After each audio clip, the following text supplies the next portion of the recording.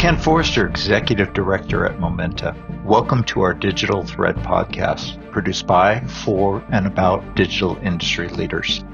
In this series of conversations, we capture insights from the best and brightest minds in digital industry. They're executives, entrepreneurs, advisors, and other thought leaders. What they have in common is, like our team at Momenta, they are deep industry operators. We hope you find these podcasts informative, and as always, we welcome your comments and suggestions.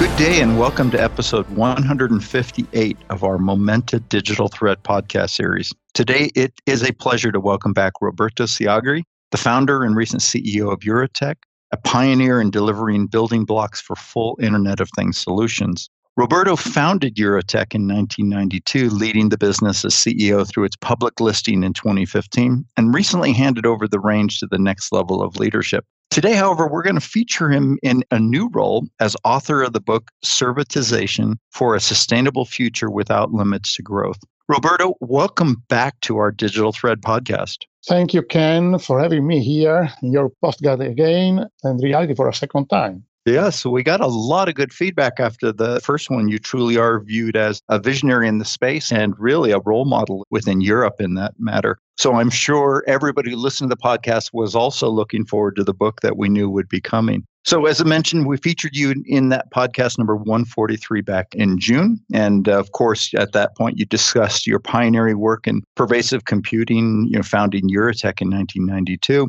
You also talked about your vision for the next wave of digital transformation, so the cliff, if you will, or the hook. With now your book, Servitization, soon ready to be released, I thought it'd be a great time to reconnect. So how about we start with the obvious question? What inspired you to write this book? Yeah, the inspiration was coming from a reflection about the real meaning of the fourth industrial revolution. In other words, if it is a revolution, it has to be something more than just a technological improvement. And in the beginning, I was intrigued about how the digitization of things, so the Internet of Things, if you like, was changing the business models. But very soon I have figured out that this change in the business models had impact in the production model too. What it, at the end, is summarized in the title, Servitization. Servitization, in reality, is a relatively new word, by which, in reality, we means the change that is taking place today in the economy. And the change is that the old product economy is slowly transforming into service economy. That is, the model of purchasing and owning goods is giving way to the new model of using goods. This shift is also mandatory if we want to, in some way, to create a sustainable future, and this sustainability can be achieved through the digital technologies. In the book, you've effectively subtitled it as the outcome economy, which is a term that I absolutely love, and kind of defined this as the third phase of industrial transformation after what we consider phase one, so operational efficiency, and phase two, new products and services. So tell us a bit about what is the outcome economy. Yes, I have said the assumption is that the fourth industrial revolution must be something more than a technological improvement of the past methodologies, so the way in which we produce and consume stuff. And as you have mentioned, the low-hanging fruits, the incremental improvement. We can say this incremental improvement, thanks to IoT, big data analytics, and robotics, that we refer as Industry 4.0. This improved the operational efficiency and also in the better product with connected services. But what it is interesting to me is the medium-long-term transformation. That's the most intriguing one. And and also the second phase, the second step, that more than phase. So we have first phase, second phase, that are the first step, and the second step, the third and the fourth phase, in which we have dramatically changed the business model. We the transition from selling product to selling the outcome from products or the performance of the product. And that's what it is called the outcome economy. In other way, the outcome economy is what digital technologies can bring on the table as a sustainable economic model, and versus the traditional product economy that we know from the 70s that is not sustainable. That's because the growth in terms of population of the world is not allowing us to continue to sell stuff, and it is much more sustainable if we start to use the product or to, in some way, use in terms of the result of the product and or the performance of the product. And we can achieve this objective if we change the business model and if we move on the servitization. That's what the outcome economy is at the end. And we've talked with some of our OEM clients about those three phases in slightly different words, but efficiency always first in terms of what the impact of digitization is. The second is the ability to create new products and services around those you have. So you think Rolls-Royce power by the hour in some sense, or predictive analytics. The third phase truly is that as a service. And so, as you talked about servitization. What I think is interesting about the outcome economy and the way you word it here is you talk about the impact of this on production models, not necessarily just the outcome of products per se. So you set the tone for servitization, and in essence, is a paradigm shift from industrial production to digital production. Can you give us an example of digital production and how we would see industrial production migrating to this new future? Yes, I have called digital production this new methodology of selling outcome instead of goods. Does not mean that we have not to manufacture goods. Matter of fact, with the servitization in place,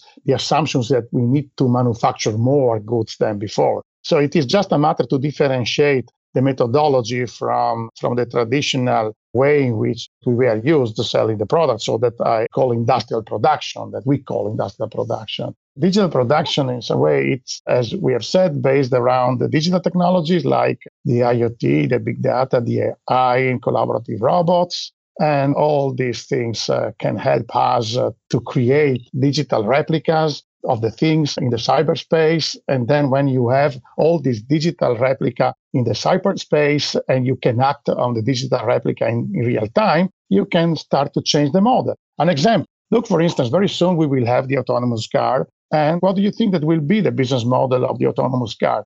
I'm sure that there is no sense to sell an autonomous car. It's better to sell the service of the autonomous car. So if you think about all the product that you can control in real time, well, all these products, you can make more money, save the planet, and help the customer to access the product at a lower cost if instead to sell the product, you sell the service. We can see now, for instance, products, maybe they are not yet fully servitized, but look at new thermostat. You have all these thermostat, the intelligent one, that they are connected to the cloud, and you in reality have using services from this product, beside that you still are buying the product. If you think about a scale, you think that you want to buy a scale now that is not Bluetooth connected and to your smartphone, and then from the smartphone to the cloud. And then in reality, what you need the data from the scale. You do not need the scale. So the essence is that if you think about the product, what you really need is not the product per se. You need the function of the product. And so slowly, we are now in the first and second phase, as we have said. So slowly, we are attaching connected digital services to our product. We do not have yet a complete digital infrastructure to servitize definitely in a definite way the product. But very soon, with the 5G in place, we will see the emergence of this model. And autonomous car, to me, will be a catalyzer of the servitization. You spoke about infrastructure. The EU has been referring to, I would say, similar concepts in their initiative, what they term Industry 5.0 now. And I know you've been active in this initiative. For our audience sake, what is Industry 5.0 and how does it differ from Industry 4.0? Well, we talk about these four phases divided in two steps, short terms, long term. Well, I've tried to figure out how we can differentiate these with the terms Industry 4 and Industry 5. Industry 4 and Industry 5, to me, they are part of the fourth industrial revolution. It's the early days of the fourth industrial revolution. It is a more incremental phase in which we are continuing to use the traditional production methodology, just with more efficiency, with a little bit better product, with some connected service. And the third and the fourth phase are the ones that are more disruptive in nature and in which we change the production system and we really enter in the digital production. And in some way, I try to say that's we can call Industry 5.0. Also because we need to show that this transformation is not against people, is not removing jobs.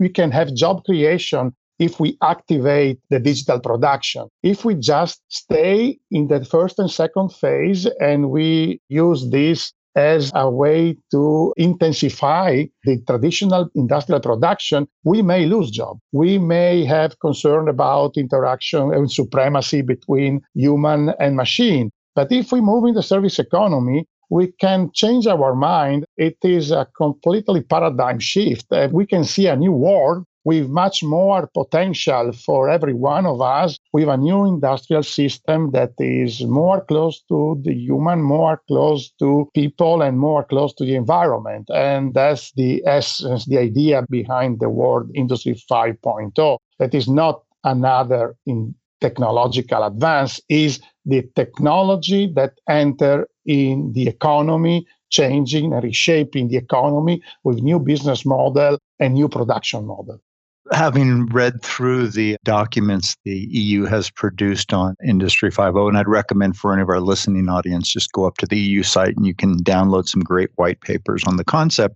But you're going to see a lot of focus on sustainability, word Roberto you used earlier on, and also the term circular economy. So it's interesting where 4.0, to your point, might be more of an evolution in terms of technology-enabled efficiencies, if you will. Industry 5.0 truly seems to be a paradigm shift or transformation of production as we know it, right? As you say, building toward outcomes.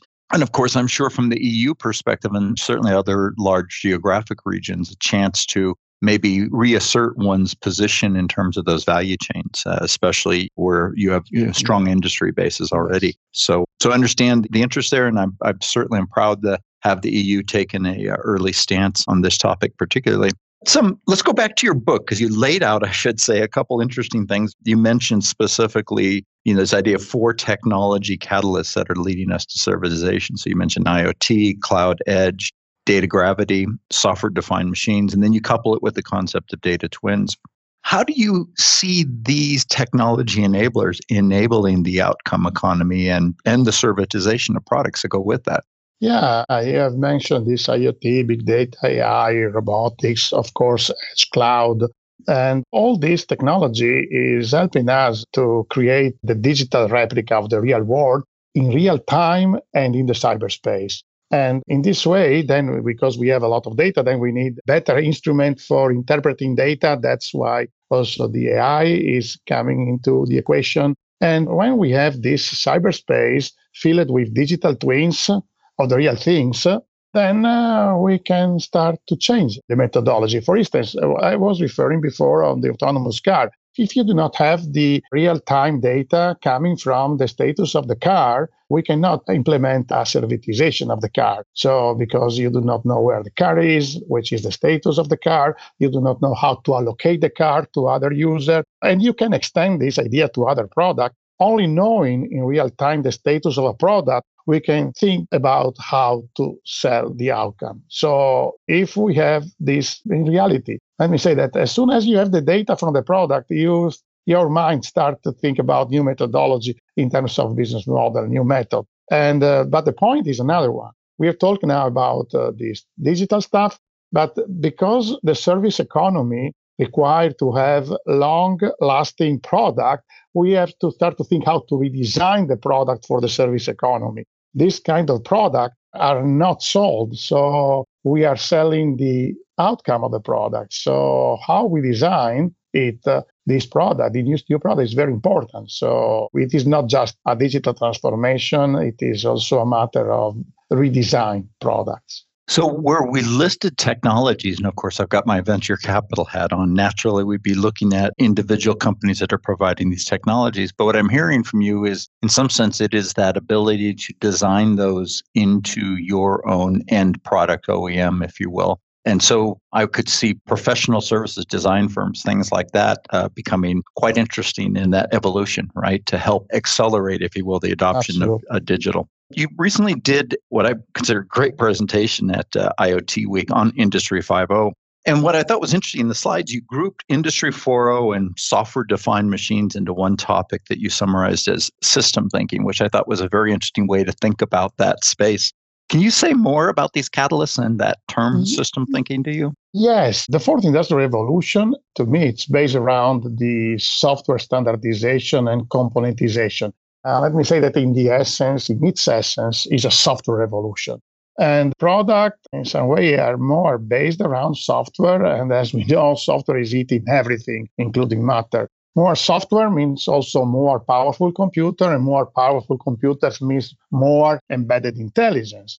And the machine are becoming software defined. And with the progress of digital communication like the 5G, they will be always connected. When you have this new machine that embed this computer, this edge computer, and with all this intelligence, they become context aware. This means that the machine will enter in relation with the environment around the machine itself and with other machine and with the network to which these machines are connected. The approach will become systemic, not just closed around the machine. In reality, when you design an embedded computer, you have to think about the machine. Nowadays, because you are connected not just with the sensor of the machine, but also with other machine and with all the environment in which which machine is placed, you have to start to think in a more larger way. And that's what I say for system thinking or system approach. It is not just the matter of the machine, it is the matter of the machine of the environment. We can also say that maybe in this first and second phase of the transition, the system thinking is more in the head of the designer and how to design and how to have this machine cooperate and work with others. But think about cobots. The collaborative robots is called collaborative. You need to have a system thinking if you do these cobots. But in the third and fourth phase, when the AI will become more prominent, the AI will be pervasive, the system thinking will be part of the machine too. So we are no more disconnected one to the other. Digital is in principle, in some way, a social thing. Everyone is part. We are figuring out that more and more every day that we are all part of the same system. If you think about the environmental consciousness that we have now, it's a systemic approach. And digital technologies are enabling this systemic approach.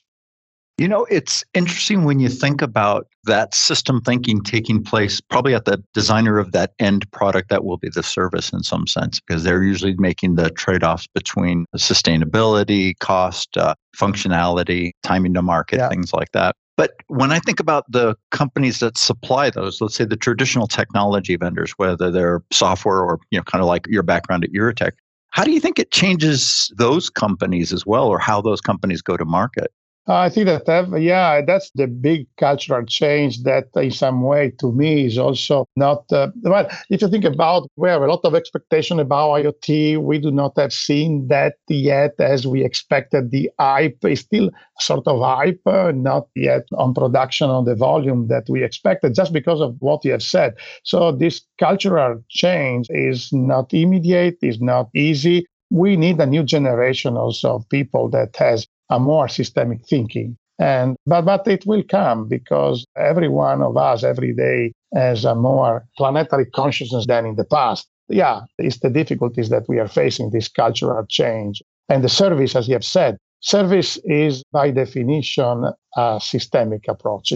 Service is a continuous quality delivery. It's not the delivery of the quality at when you sell the product.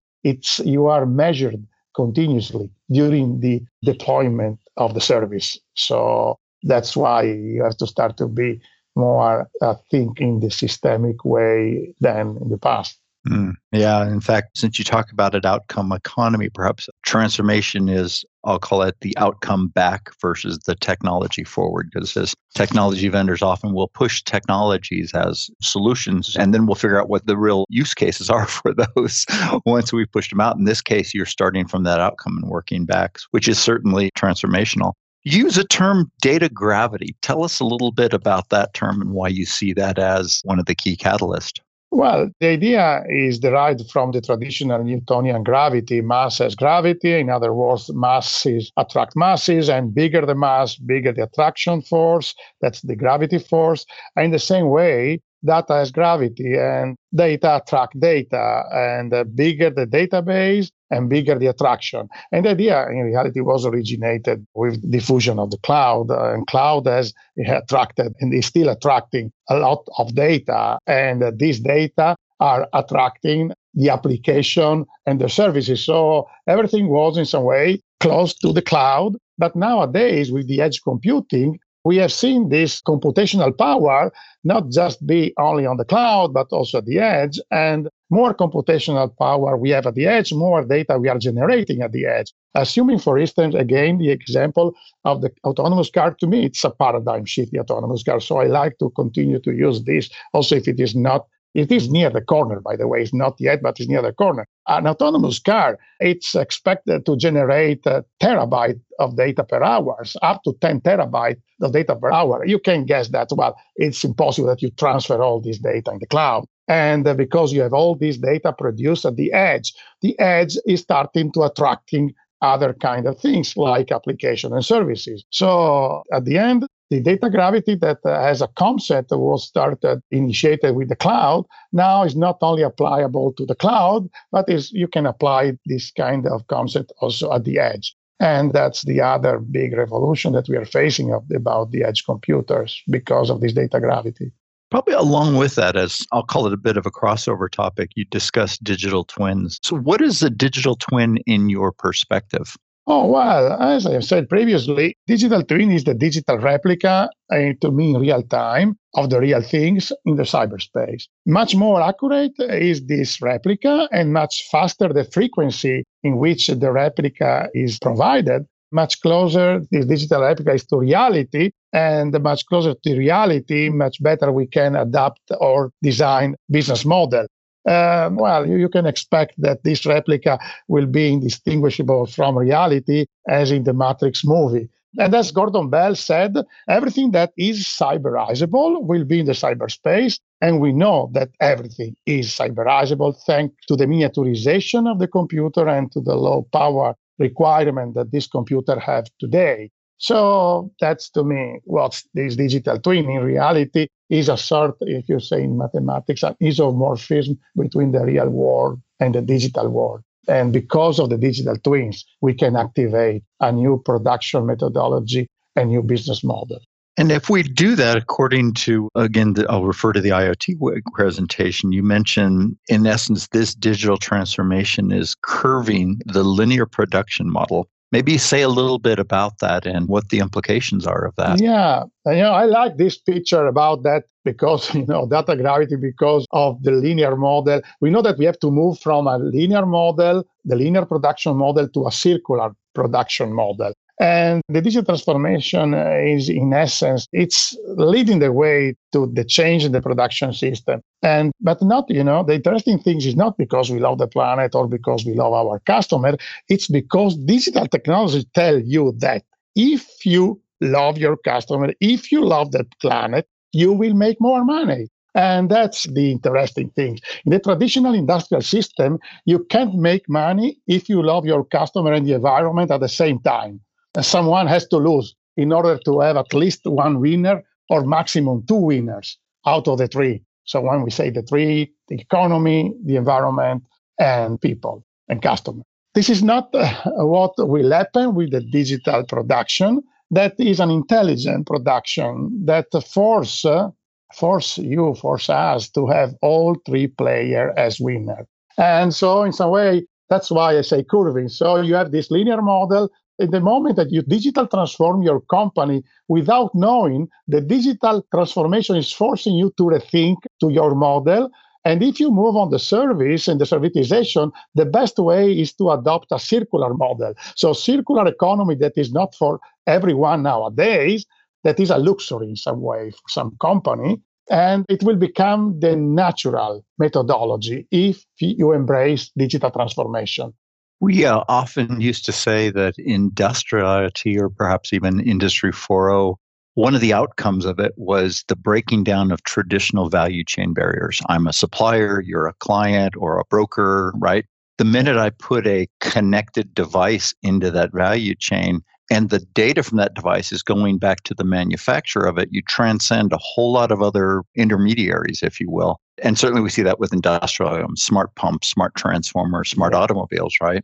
In that regard. But it's interesting because I think you've overlaid on top of that idea is that there's a consciousness and trade-off among all those value chain players to this idea of system thinking you said earlier, right? And what are the trade-offs? And how do I make those trade-offs collectively versus individually as one member of the value chain? So it's a fascinating concept. Yeah, it's the magic of digital production. It's like to enter in a dark room and find the button that turns on the light.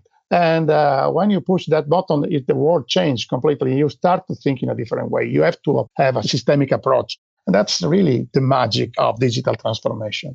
So perhaps I've kind of saved the cliffhanger question for last. You've heard us refer to 4 phases throughout this conversation, but we've only named 3. And this last stage or phase of industrial transformation is something you're calling autonomous pull production. Yeah. Perhaps you can tell us a bit about that and perhaps when you see this coming.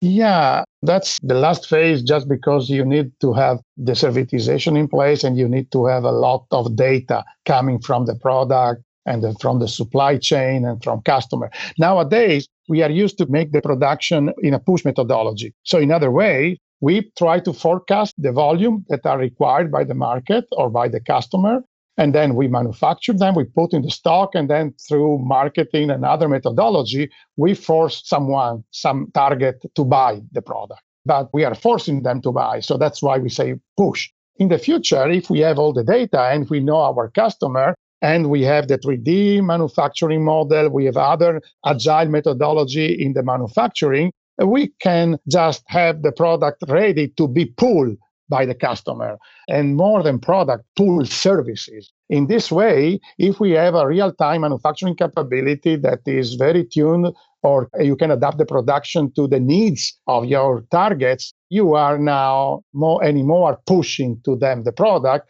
but you let them to pull out of the production the product.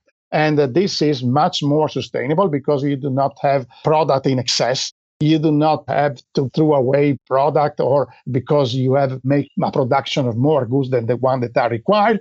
And you are designing or releasing product or services just around the customer needs, so more customer-centric. And that's, in some way, the last piece that created this circularity and also this systemic approach on the system. Applicable as you just, or apropos, I should say, as you just closed the loop on the whole conversation. And that is the idea that as you move forward into this, you create a circular economy. And I think that is probably the quintessential point of a lot of the Industry 4 or 5.0 work, and certainly what you're leading in terms of this book. For our listeners, when can we expect to see this book available?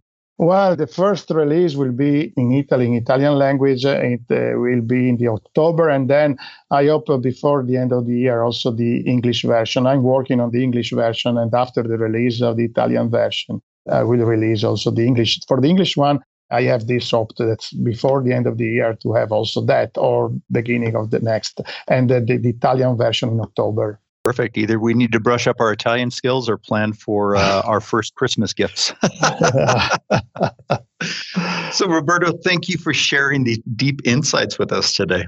Oh, it has been a pleasure to talk with you today about my new book. We are still in the early days of this giant transformation that can change our planet for better. And I'm sure that digital technology will help us to save this planet for the better. Yes, absolutely. Well, so this has been Roberto Siagri, the founder and recent CEO of Eurotech and author of the book Servitization for a Sustainable Future Without Limits to Growth. Thank you for listening, and please join us next week for the next episode of our Digital Thread podcast series. Thank you, and have a great day. You've been listening to the Momenta Digital Thread podcast series. We hope you've enjoyed the discussion, and as always, we welcome your comments and suggestions. Please check our website at momenta.one for archive versions of podcasts, as well as resources to help with your digital industry journey. Thank you for listening.